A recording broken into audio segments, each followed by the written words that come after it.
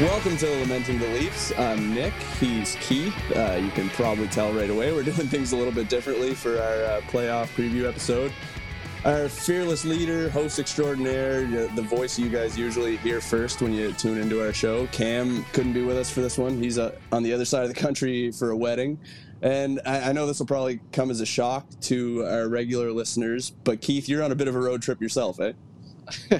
Yeah. Well, first off on Cam, I've been traveling a lot for work lately, as always, and I haven't been as tapped into, personal life and friends and stuff like that. Is he he's able to watch the game, right? I believe so. I sure hope so. Yeah, I'm just because I know he's out there for a wedding. I'm like, Jesus, if he's at some rehearsal dinner or something, that could be bad. But yeah, I am currently in, I think, Kingston, Ontario, in the passenger seat of my dad's SUV. I bought tickets to Game 1 a week ago or whatever it was before we knew the date, which meant that I didn't buy flights because I didn't know which day it was going to be. Once they made the announcement, I think it was late Thursday night, or I think I saw it Friday morning that it was Tuesday, and went online, and flights from New Brunswick. Believe it or not, we do not have a very great airport anywhere. There's kind of the a three Winnipeg cities in New Brunswick. Yeah, I have to take a couple buses to get to an airport. But no, we have three big cities in New Brunswick. Not big, relatively speaking. Three actual cities that are not townships, and none of flights were over $1,500. So Dad and I are recording this from the road. Dad, go Leafs, go. Oh, Leafs, go! There you go. We've got a Papa Whipple appearance on the pod here. So we're, I don't know, we're 3 hours out from Toronto. I plan to do this in the hotel room tonight. It's a longer drive than we anticipated. We ran into some traffic, but excited. It hasn't really set in yet that I'll be at the game tomorrow night, but I'm pretty excited. Yeah, well, I'd be lying if I said I wasn't a little bit jealous, but yeah, super excited that you're going to be able to be there for that and get to experience some playoff hockey. The stakes are a little bit higher than, most games that you've probably been able to attend in the past. But, But yeah, pretty cool that you're getting to do that with the old man, and hopefully it turns into a positive memory for both of you. So, well, I'm gonna say that I'm gonna go with positive mainly because I'm a believer in regression to the mean and things balancing out. Because the last time I bought my dad tickets and surprised him was when the Leafs were in the thick of the playoff hunt for the last game of the season and the 18-wheeler year, and we watched Toronto versus Montreal when they were eliminated for 3 weeks before that. So hopefully better result this time. And we also went to Boston one time, and I think they lost 7-1. So we are due some good luck, some regression here. Well, considering the way things have gone for the Leafs over the last 2 decades, I think we have to be believers to be able to continue doing this and come back for more punishment year after year. But hopefully this is the year that things flip in that other direction. So let's get right into it here. I mean, this matchup has pretty much been carved in stone. It's felt inevitable for practically the entire season, if not longer, going back to the way things ended last year. These two did go at it last year in an incredibly close series in the first round. Basically came down to a coin flip. That's how it felt going into that series too. Aside from another year passing, the stakes being even higher for this Leafs team, the management group, all of that, does this time around feel any different to you heading into it? And if so, what has kind of tipped the scales one way or the other for you? Yeah, it's felt different almost every year, and I think that's a bit of a testament to Dubas that with the cap constraints and the pandemic, not in the flat cap, and he was going to have to maneuver in a tight cap anyways when he signed these deals, but then for him to continuously improve the roster and find ways to do that and get creative, and it would have been very easy to look at the fact that the cap didn't go up and the roster that you had last year, and you lose some guys to be sitting here and going, the team's not as good as it was last year. This is not the case. I think I'm more confident in this roster than I have been in years past. And I think a lot of that has to do with the fact, and Nick, you've said this a bunch, but they have different type of players now. And it's not that they're more skilled maybe than last year. Like if you think about, you had Kasha and Mikheyev, like those guys were plenty skilled. I just don't, you just didn't seem to get the most out of them. And that's not excusing the fact that the big guys are the ones that are going to have to get it done. But the periphery of this team feels more playoff ready. And I know I'm not, that's not earth shattering. That was very obvious and very kind of by design by Kyle Dubas. So seems to be a more playoff built team. He seems to have maybe learned from some of the kind of lessons that they've kind of had along the way. But I think it's gonna, it's gonna come down. The main reason I'm focusing on the bottom six and the guys on the outside is I think that these two teams' top end players are kind of wash. It's kind of like at any given moment, Braden Point can be as good as Austin Matthews and vice versa, and Kucherov and Marner and Tavares and Stamkos. Like it's a bit of a wash. I think on the bottom six, personally, and I like the way that the Leafs match up that way. Well, on the last episode that Cam and I did, I had mentioned that, more so than any previous year, my excitement to watch this group in the postseason is outweighing the anxiety. Now, that anxiety is very much still there, don't get me wrong. But I think a big reason for feeling that way, personally, is the additions that were made at the trade deadline and those changes that were made throughout the, the depth portions of the lineup. So kind of running with that, talking about some of the guys that were brought in late in the season, you mentioned Ryan O'Reilly, there's Jake McCabe, Noel Acciari, Sam Lafferty, Luke Schenn, etc. Which of those guys to you could be the biggest potential X factor for the Leafs in this series? Yeah, I didn't even mention McCabe when I was running through the list, so that's a good point. But and he's an easy one to say here, but I'm gonna go with Noel Acciari. I think he's a guy that, we've seen him kind of break our heart. Like he's done it to us. Oh man, I hated that guy when he was with the Bruins. Yeah. It feels a lot better to have him in blue and white now. Exactly. And I think the main reason for it is I think he's the type of guy that you see that scores a big goal in a playoff series and kind of has that, you need a goal and the offense is tight and he's the guy that one banks in off his ass in front of the net or something. Like that's part of it. But the other part is I'm not nervous if he gets caught out on the ice against the point line.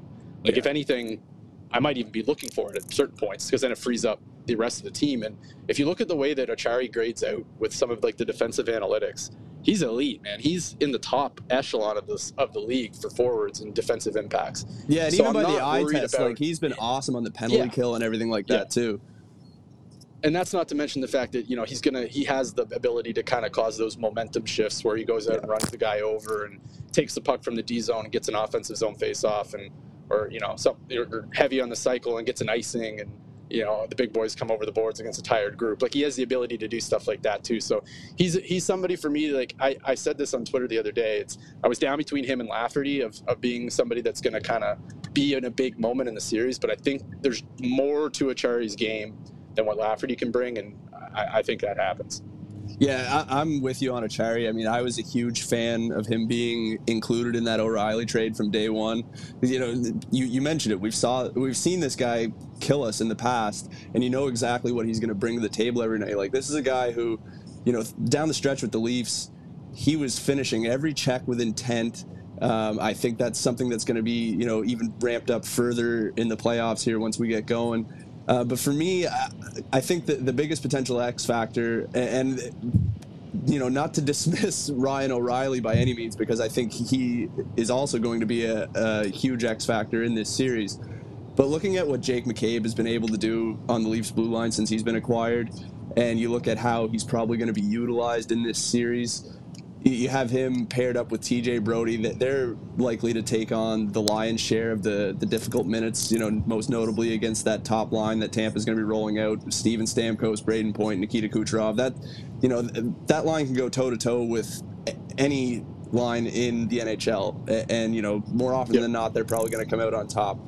So being able to have that shutdown pair that has been so successful, albeit in a bit of a limited run here to close the season, I think that is going to be a real deciding factor in how the series plays out, whether those guys are able to really minimize the impact that Tampa's top line is able to have at even strength. And then, even looking at the penalty kill with how potent that Tampa Bay power play is, the Leafs are going to need some big performances on the penalty kill to, if they're going to find success in this series. And I think basically all of those guys that were brought in at the trade deadline are going to factor into that. But I think Jake McCabe is probably going to be tasked with more than pretty much anyone that was brought in at the deadline. So for me, that's the guy. And I think there's a bit of a similarity between him and Acciari in the sense that I think that McCabe is going to eat up, obviously, some harder minutes to free up Morgan Rielly in similar fashion that Acciari can eat up some harder minutes and potentially free up John Tavares. Like a couple of guys that, in Rielly and Tavares that are obviously very strong offensive players that have maybe struggled a little bit 5-on-5 defensively. I think knowing that you have a McCabe and Acciari that can kind of lighten the load for those two guys, because again, the matchups are going to be huge in this, and there's not a huge margin of difference between these two teams, on paper, really. And I think that's part of it. Like, I think that, those two guys are really going to be kind of fed to the wolves a bit and hopefully free up some more opportunities for the guys higher in the lineup. Well, kind of, on that note, I think with the additions that were made and the way that this bottom six is looking like it's going to shake out, at least to start the series, I don't think that there's really a group that Sheldon Keefe is going to have to really go out of his way to shelter against any of those Tampa Bay lines, right? They're just far more... There's a lot more depth in the forward group, and I just think that you can expect larger contributions from this bottom six than basically any bottom six group of forwards that's been in place in the Matthews and Marner era. But you mentioned John Tavares there, so going back to him for a minute, it looks like he's going to be starting the postseason on the left wing on the second line with Ryan O'Reilly. I'm just wondering, do you think that that's going to hold through for the entire series, or will we see something a bit different on the road potentially? What would you be doing with O'Reilly heading into this series? So on this drive up, we've been listening to a lot of talk radio, Leafs Launch Overdrive kind of thing, and that was a big topic of that, and it seems to be everybody seems to be in agreement with it, and I'm not disagreeing with it, but I don't think it lasts. I think that maybe to start the at least game one, obviously that's the way it's going to be, but that could last a couple of shifts, and then because I think I've been talking about matchups and strategy and stuff like that, and I just think having Ryan O'Reilly on a third line, with whoever it may be, that just entices me a lot. That's incredible depth, and that might push maybe it pushes Acciari to the wing with him, or it pushes Acciari down your fourth line.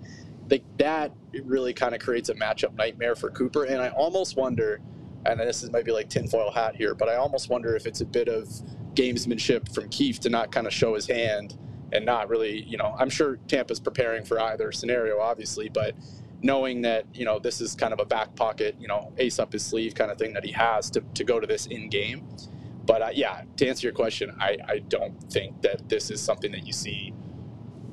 At least maybe it's just the two games at home, and then maybe when you lose last change, you want to have those matchups kind of have the lineup be lengthened out a little bit. Yeah, that's kind of where I'm at as well. I like the idea of starting with O'Reilly playing 2C alongside Tavares and Nylander. Maybe try to get the jump on them offensively. Again, going back to what we were just talking about, Keefe doesn't really have to worry about sheltering the Acciari line or the Kampf line. Obviously, David Kampf has taken on a lot of difficult matchups in his time with the Leafs, and I think that's going to continue as well. But when they do get on the road and they don't have that last change, I think bumping O'Reilly back down to the third line, just as you said, lengthens out the lineup and creates a little bit more for John Cooper to think about when he's trying to hunt for those matchups when he's got last change. So I think that's probably the way it's going to go. That could all change if,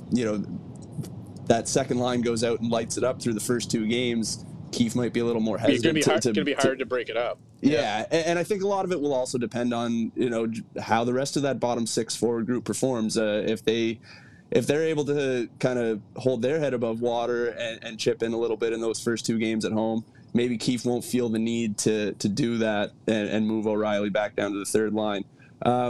Just a few more lineup things. I think the biggest questions surrounding the Leafs lineup heading into the postseason.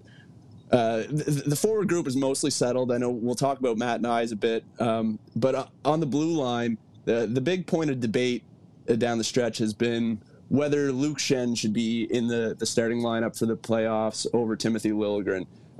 It looks like they're going to go with Schenn. I mean, it's difficult to argue with after what we saw him do in that game against Tampa to close out the season there. He really kind of diminished whatever impact Pat Maroon thought he was going to be trying to make in that game. Really fed him his lunch there. Yep.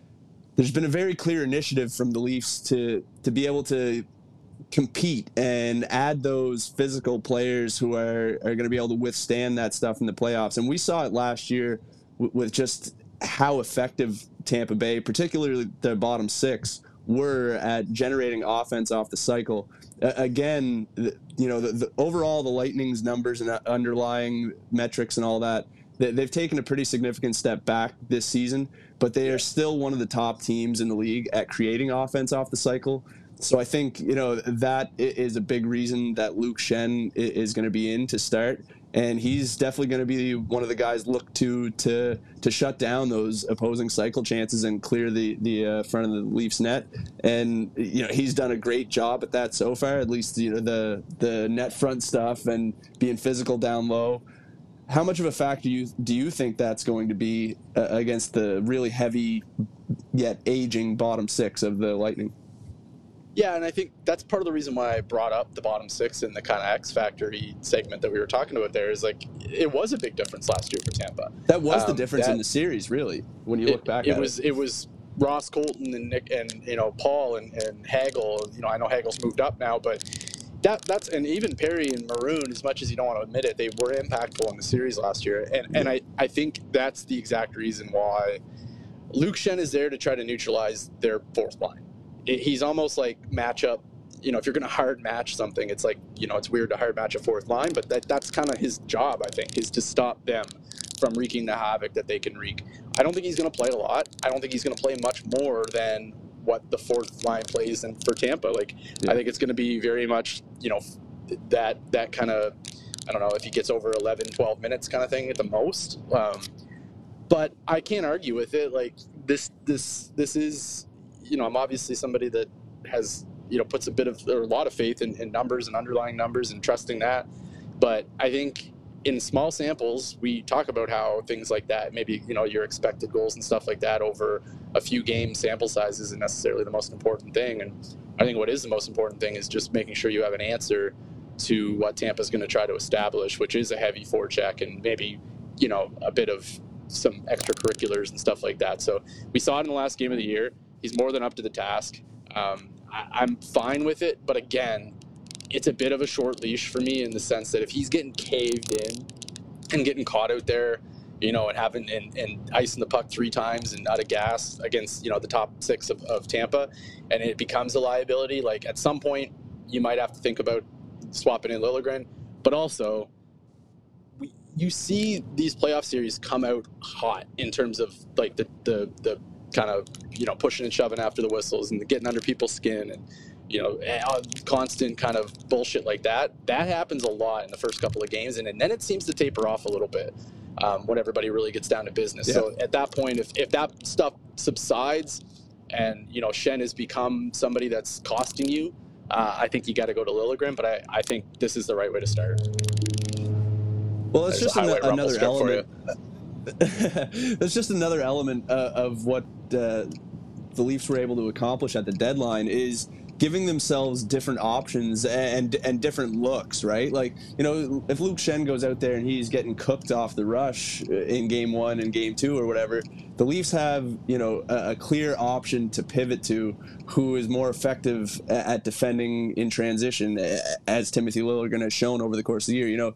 He went through a bit of a rough patch following the trade deadline, maybe with his role kind of being thrown up in the air a little bit there. But he sort of started to find it a little bit at the end of the season, as I think the team as a whole did as they started to settle in and kind of develop that chemistry with all the new guys. So, yeah, they have that option, and I just think that the Leafs are set up really well to kind of withstand whatever the Lightning want to throw at them.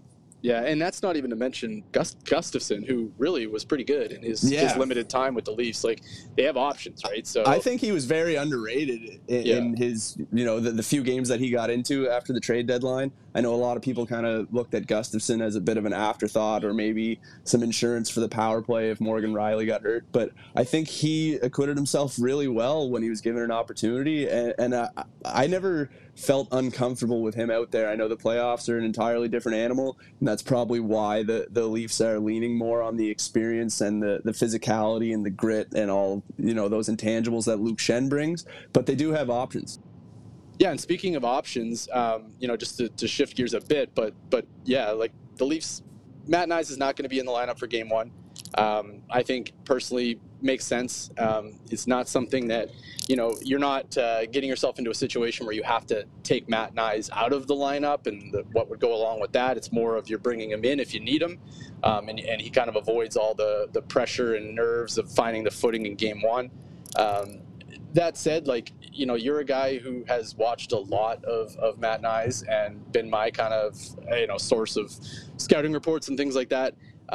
What did you see in those 3 games and that he got in? And before, I throw to you, my kind of untrained scouting eye, really just in that first game, he looked like a guy who maybe didn't know exactly where to be at all times, which makes sense given he was in a NCAA game 48 hours before that. He was no practice. Hadn't practiced with the team. Not even a game day. Didn't even have a game day skate.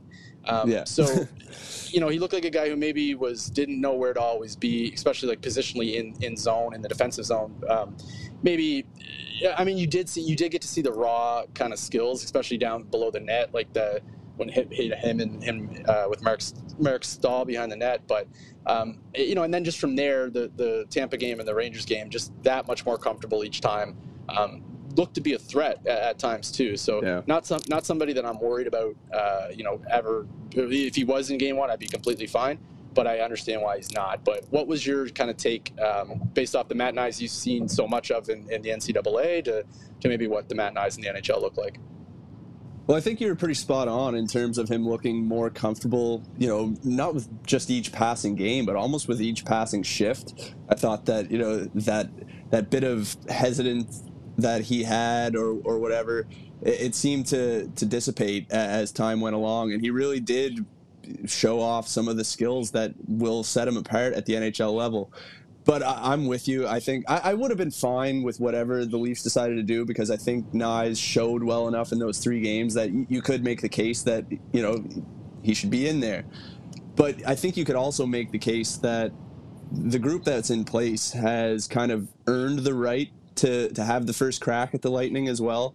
And as you mentioned, there's a lot more that goes into it than just, what we as outside observers see. There's relationships to manage, and there's emotions to manage with these players. And I think, having to go to a Zach Aston Reese or even a Sam Lafferty or what have you, and tell them, hey, we really like what you've done for us this year, but we're going to start with the kid. That could have a negative. I think the chances of that having a negative impact are a lot higher than telling Knies that he's going to be watching the first couple of games and for him to stay ready. I think, you're kind of dangling a bit of a carrot in front of the kid that way. It gives him a more of a chance to get acclimated and, just familiarize himself with his teammates. He only had his first practice with the team on Sunday, so it's not like he's got a wealth of experience or has this huge sample size to draw from. And that's kind of what we talked about, leading up to him even turning pro, was that it was going to be really difficult for him to carve out a spot or steal a job from a regular with just 2 or 3 games of runway to close out the season. That said, I think, for me, he exceeded my expectations. I was going into this being really excited to see what he could bring at the NHL level, but I was kind of expecting him to be, far less visible than he was in those 3 games. I thought that his ability to make plays in small areas under pressure, like the hands to be able to string plays together and make like just those little short area passes off the wall and stuff, that was really evident, and something that, not everyone in this Leafs lineup is capable of doing. Like that one play against the Rangers where he went and chased down that puck along the wall, threw in a little stick lift, spun off of Braden Schneider, and just drove right to the far post. There's not a lot of guys that can do that consistently at the NHL level. So I think it was really encouraging to see those flashes from him. And yeah, he is a legitimate option for Sheldon Keefe, as the playoffs are getting going. But I don't think that having him as the 13th forward and having him sit up in the press box and watch a game or 2 or 3 or whatever it ends up being is an indictment on his play by any means. If anything, I'd be looking at it as a positive, giving him more of a chance to just see what it's all about at this time of the year. There's no reason to really heap more pressure onto this kid right now. It's not as if anyone has really played their way out of the Leafs lineup. I know some people listening are probably rolling their eyes and criticizing what Sam Lafferty has brought so far, but I think I've been a bigger fan of his game than, judging by the conversations I've had with others. I think I've liked Lafferty's game a lot more than most people, and I think that his speed and ability to get in on the forecheck, never mind his ability to, potentially win a big face-off on a penalty kill or something like that, that is going to prove valuable at some point throughout this series. So, yeah, I really have no problem with the Leafs kind of... It's a bit of a dance with the ones that brought you sort of deal, right?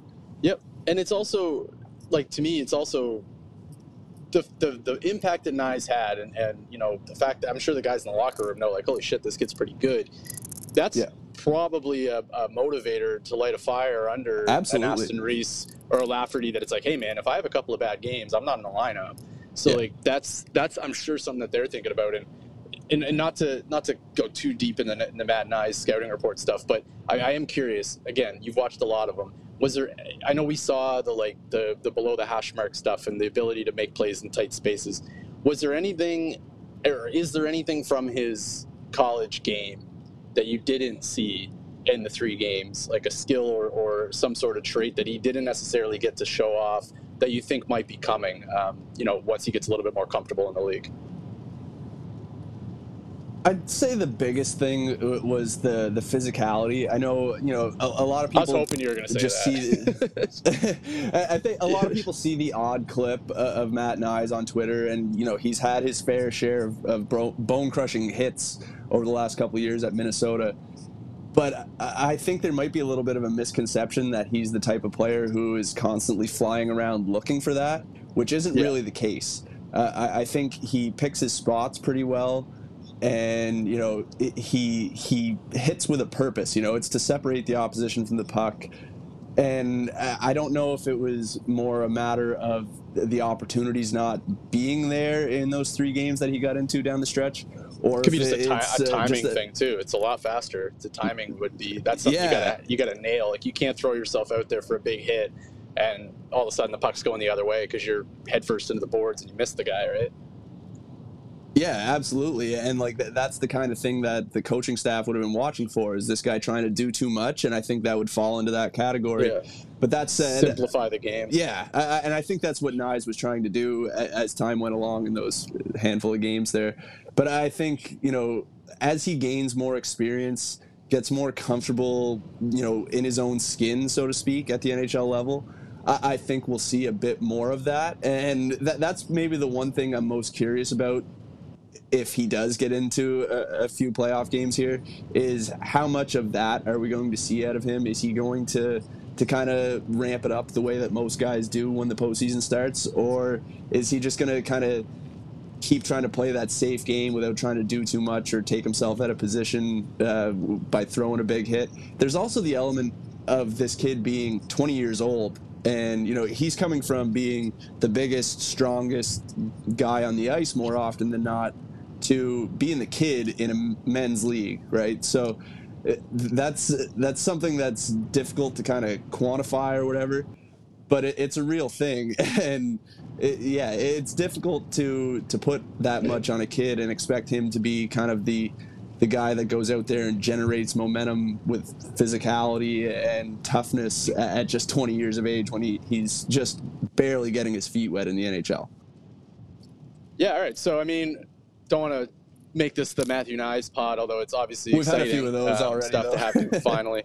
Yeah, but it's exciting to finally have him in the blue and white, and already looking forward to seeing him in his next game. But playoff preview show. Get into a little bit about the what's coming up here in the matchup that we're going to see. I think we can kind of go over the two lineups and how they stack up. I think we could probably leave goaltending out. It is what it is. Like, I think we all understand Vasilevsky is Vasilevsky. Although that said, Samsonov really hasn't given us a reason to doubt him this year. He's been nothing but great all season long. But I think it's pretty clear where we would give the edge. Well, the one big difference between the goaltenders is one guy has done it, one hasn't. Then that's really one guy's done it. If you look at this season, in a vacuum, it's a coin flip. But yeah, no, you're totally right. It's one guy's been there and done it, one guy has not. You can kind of extrapolate that to the entire series, right? Like, as I mentioned earlier, like, the Leafs grade out by the numbers and grade out better by the numbers in pretty much every regard. But there are factors for both sides that are impossible to quantify. We don't have to tell anyone listening to this about the demons and the ghosts that the Leafs might be seeing when things get tough in this series. And there's also that, impossible to measure kind of experience and playoff savvy that this Lightning group has. And I said this before, but I think anyone doubting their ability to turn it on when the games really start to matter is just fooling themselves. So I'm thinking this is going to be, pretty close series again. That's probably going to go pretty deep. Yeah, I think going into the series last year, I felt confident in the team and thought probably it was a coin flip at best. I think it's maybe slightly better than that now. Yeah. I would, if it was 50-50 last year for me, it's maybe like 55 for the Leafs. But no, you're right. All down the stretch since the trade deadline, all this talk about Tampa falling off and have they played too much hockey? Is the core kind of aging a little bit and kind of do they have it still, kind of thing? And obviously it just means nothing to them. If there's a team in the entire league that I could buy, the regular season doesn't mean anything to them, it's Tampa. Yeah. So not taking that as any kind of indication of their play. But that said, I think you probably read that Justin Bourne piece, and I would agree with that it's like, if you remove the names of the teams, and the history that's associated with Tampa and the history that's associated with Toronto, which are polar opposites, and you just look at the guys that are going to be playing, and even if you took their names away and just looked at their impacts, like underlying numbers, box score numbers, whatever it is, I think you lean Toronto. But that doesn't matter, right? We've talked about this. The playoffs are a different animal.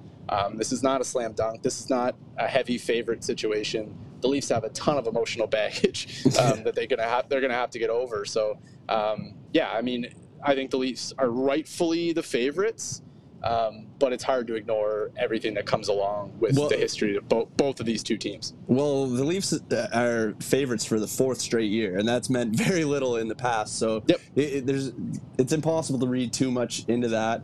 I think we saw the Leafs, their underlying numbers and, all their fancy stats, they kind of took a hit immediately following the trade deadline as well.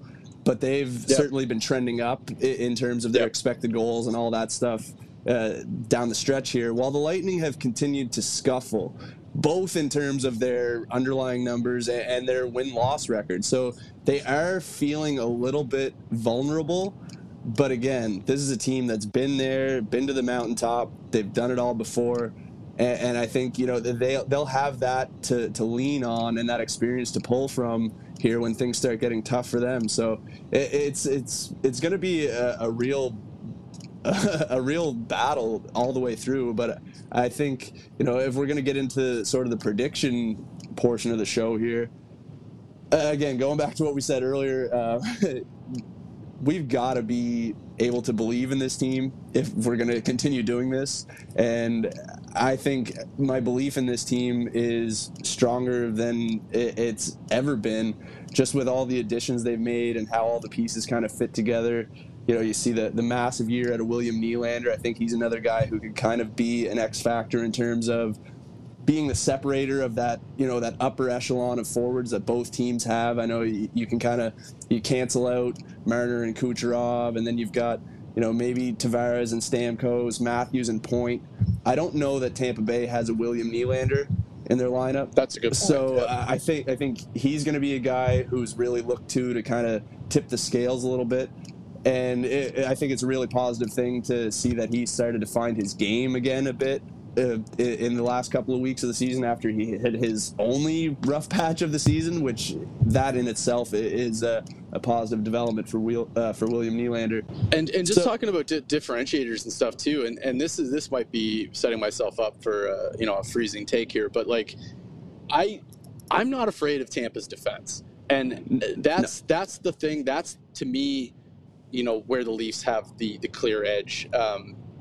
I think Tampa's higher end has the potential to be more impactful, but like they on don't the have whole, the Leafs don't have a Victor Hedman if Victor Hedman is on. But Victor Hedman has not been on this year, and I didn't find him particularly great last year in the first round. Maybe in Game 7 when they really kind of shrunk the ice and he really kind of grabbed a hold of things. But early in the series, when they could have still kind of put their foots on their neck a little bit, I didn't find Victor Hedman to be that great. Now, again, he has the ability to do it. Like the ceiling of him is higher than anybody on the Leafs. But I don't. After that, I mean, Sergachev is fine. Sergachev's had a great year. He's good. Taken over that power play, and he's been successful in that role. But I don't think anyone really looks at Mikhail Sergachev and fears him as like a premier shutdown kind of guy. No, and then after that, you're into your Perbix and Radish and Cole and Bogosian. Like, they're fine players, but they're not. I don't know. I like what the Leafs have next to that. I don't think TJ Brody gets nearly enough respect around the league. I think Jake McCabe, obviously, we've talked about him. Mark Giordano's been rested, and his minutes have been dialed back, and he's been rested a little bit. Like, I expect him to come in pretty fresh. Like, that's the part that I think if you're looking at a matchup that the Leafs could maybe hang their hat on, it's probably on the back end. Well, look at it this way. The Leafs are going to be starting the postseason with Timothy Liljegren and Erik Gustafsson both on the outside looking in. Both of them would be in Tampa's lineup. Yeah, I think that's a fair statement to make. Yep. So, kind of, getting to the forwards, I think you mentioned it earlier, like those top guys can kind of cancel each other out to some extent, or it'll be a wash of some kind.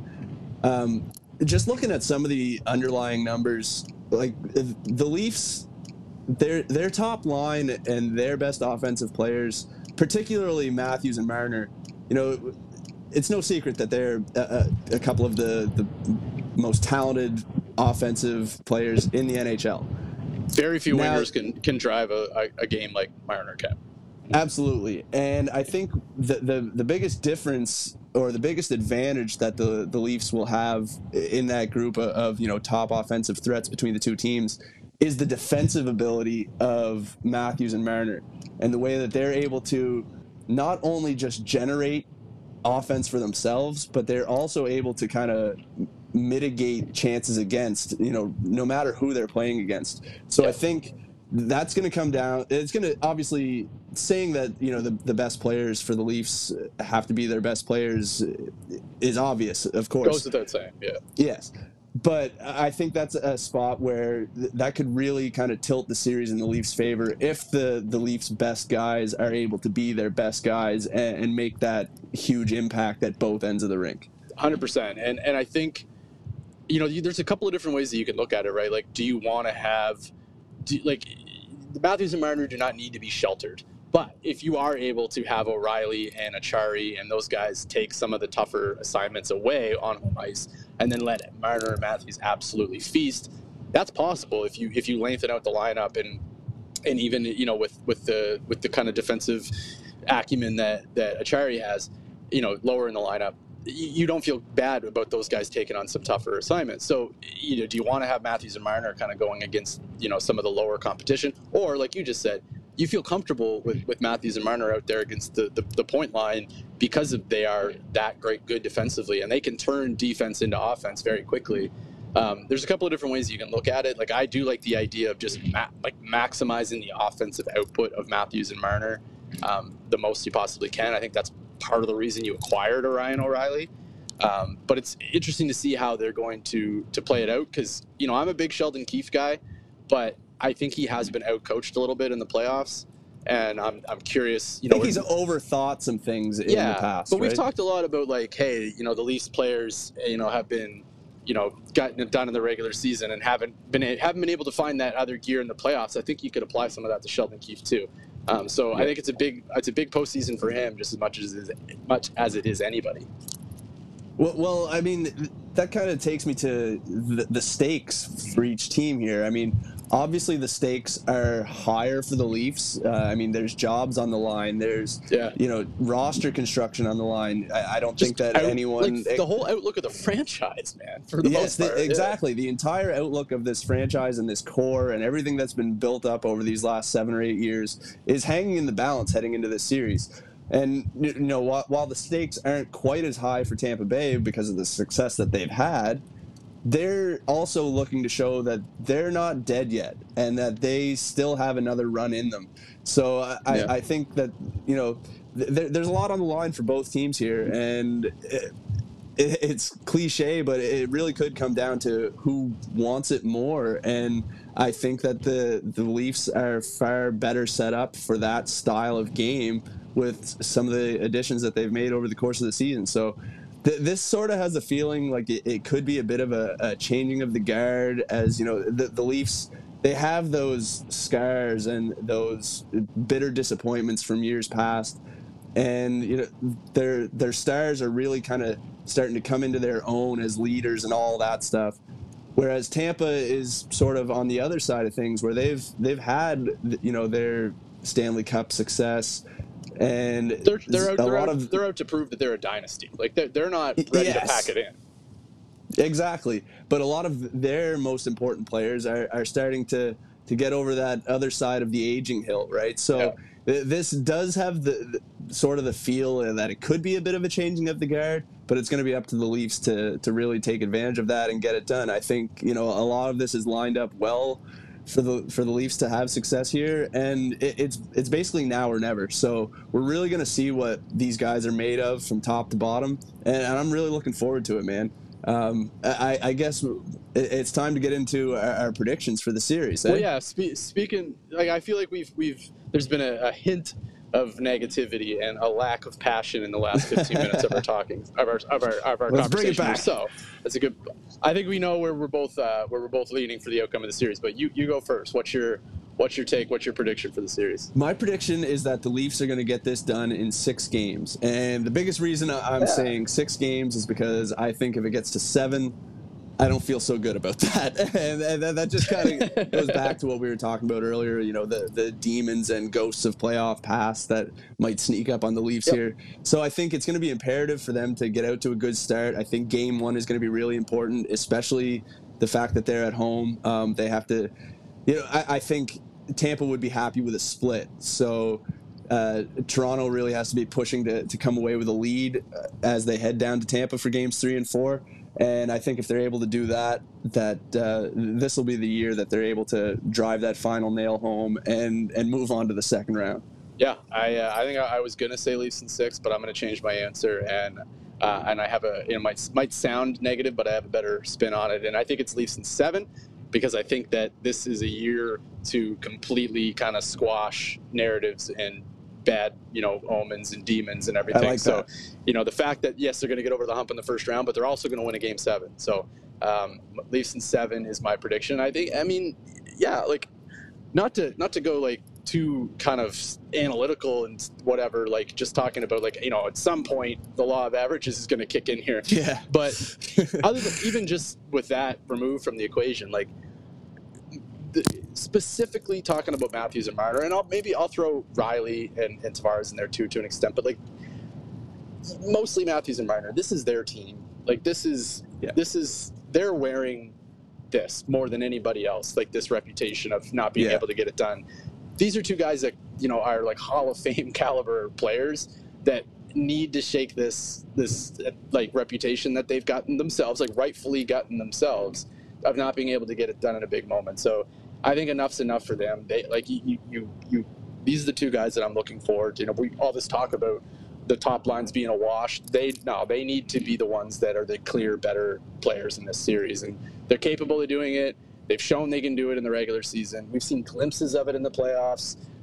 You know, I think of the goal that they scored last year. I think it was in Game 5. But yeah, this is the time. So I'm going Leafs in 7, and I'm going that, you know, Matthews and Marner are going to be a big reason. I know I completely flip-flopped on what I said earlier about it being the bottom 6, but I'm feeling better. I'm closer to Toronto, and I'm going with that. All right, so surprise, surprise, the Leafs fans are predicting that the Leafs are going to win the series. I am feeling a lot better about it this time. I'm as confident as I've ever been in this team, and yeah, it's really time for them to get it done. On that note, Keith, would you like to remember a Leaf? I love that you remember to do this. I'm trying to make Cam proud here. Yeah, we're really trying to just stumble our way through this without Cam, so figured I'd try and, you know, find some level of consistency with the podcast here and bring back the segment that Cam's been starting up for us lately. So my remember a Leaf for this week is Chad Kilger. You remember Chad Kilger? I do. I do. I don't necessarily have like vivid memories of him. He's from a bit of a dark time. Chad Kilger scored a goal and added an assist in Game 7 against the Ottawa Senators way back in the opening round of the 03-04 playoffs. That's the last time. I was just about to ask. Yeah, they won a round. That's the last time. I was just about to ask if he got at least 1 or 2 years of the kind of good years of the Leafs. So yeah, he was in a pre-lockout team then, obviously. Yeah, he was there for the 03-04 playoffs. Joe Nieuwendyk scored the winner in that Game 7. Before the Leafs went on to lose in 6 games against the Philadelphia Flyers in the second round. Chad Kilger came back for a couple seasons after that. He was eventually traded to Florida in 2008 for a third-round pick that turned out to be some guy that I've never heard of. So, yeah, it's been a long fucking time, man. It's been a long time coming since the Leafs have found any measure of playoff success, never mind, you know, making it to the top of that mountain that every team is striving for every year. So we're due, man. We're due. Why not the Leafs, right? Why not the Leafs? So I think that's a good place to end it. And we'll hope that we did Cam proud as we tried to make our way through this without him. And yeah, go Leafs go. I really hope you and your old man get to enjoy Game 1 and you guys get to celebrate a win. And we'll talk again soon. Appreciate that, man. We'll talk soon. Peace.